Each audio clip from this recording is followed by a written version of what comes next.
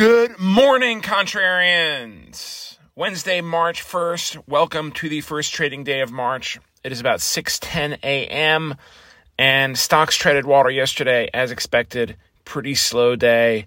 Dow Industrials dropped by 0.7%, but the Russell 2000, which tracks small caps, managed to eke out a gain of 0.3%.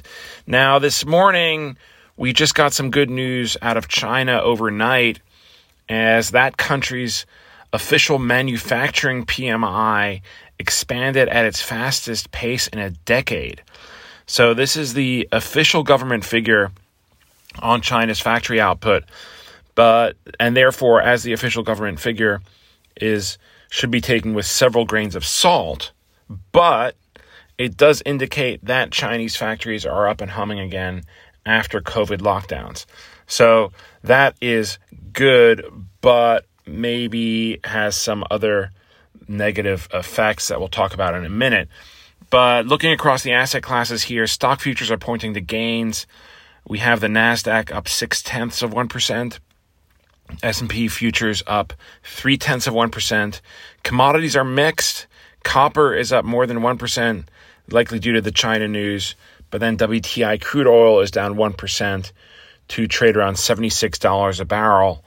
Bonds continue to see selling here, especially at the short end of the curve.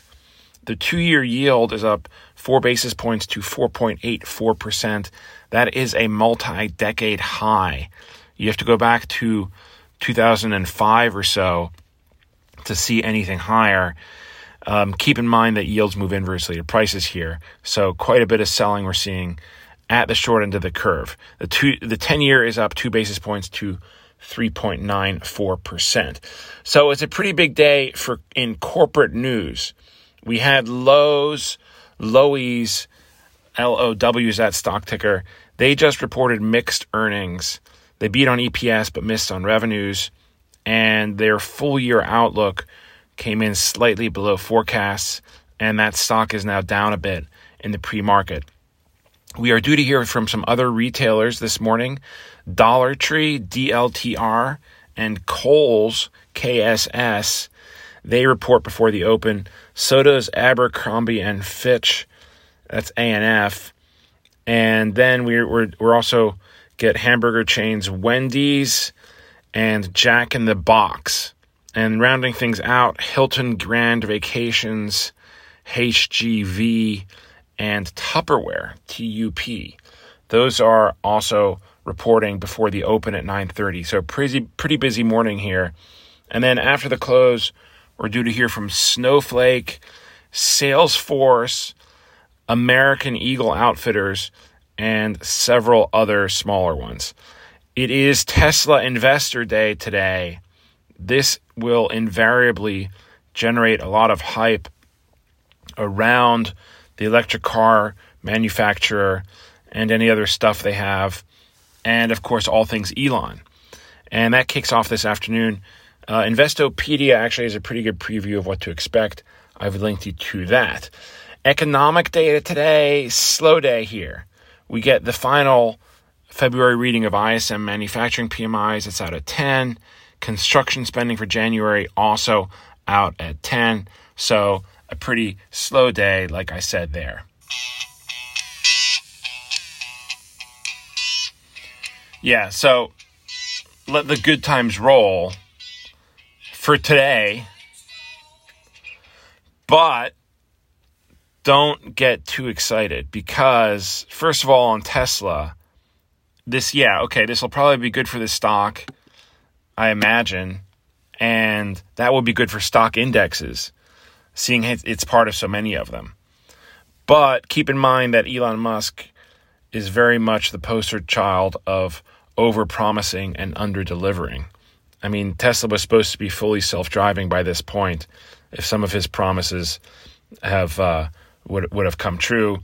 And then we have other things like tunnels and spacecraft and whatever else he's promised over the years. So anyway, that is up today. So that's on that. And where China is concerned, yes, great that they are reopening, But keep in mind that this will bring added inflationary pressures in the short term. And inflation is the one thing that we can do without right now, because inflation increases pressure on the Fed to ratchet up interest rates even more than they already have, and to do so beyond May. Futures are still signaling in a pause after the May meeting.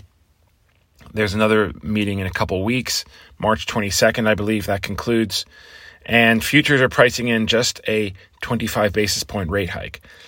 But if inflation continues to come in hot, and we had another report last week, the PCE deflator, that was quite disconcerting on this, then it's hard to see how, well, what do I know? But over the longer term, it's hard to see how the Fed is going to be able to pivot here. And at some point, these Fed pivot hopes kind of become a farce, and right up there with transitory inflation. And we're one day closer to that happening. It seems with every passing day, we're a bit closer to Fed pivot hopes just being one of these things that, like, it brings to mind, the situation in Iraq is improving from 2004 and 2005, if you're old enough to remember that, after the invasion. So anyway, yeah, China and Tesla will probably provide a nice reprieve today, but whether that is enough to start any kind of sustainable rally remains an entirely different question. So that's where we are today, this Wednesday. Happy Hump Day. This podcast is free for all 1,000 whatever subscribers to listen to. So I hope you enjoyed it. If you want to subscribe and get it every day, you know where to get it. Everybody else, I will see you back here tomorrow. Talk to you then. Bye.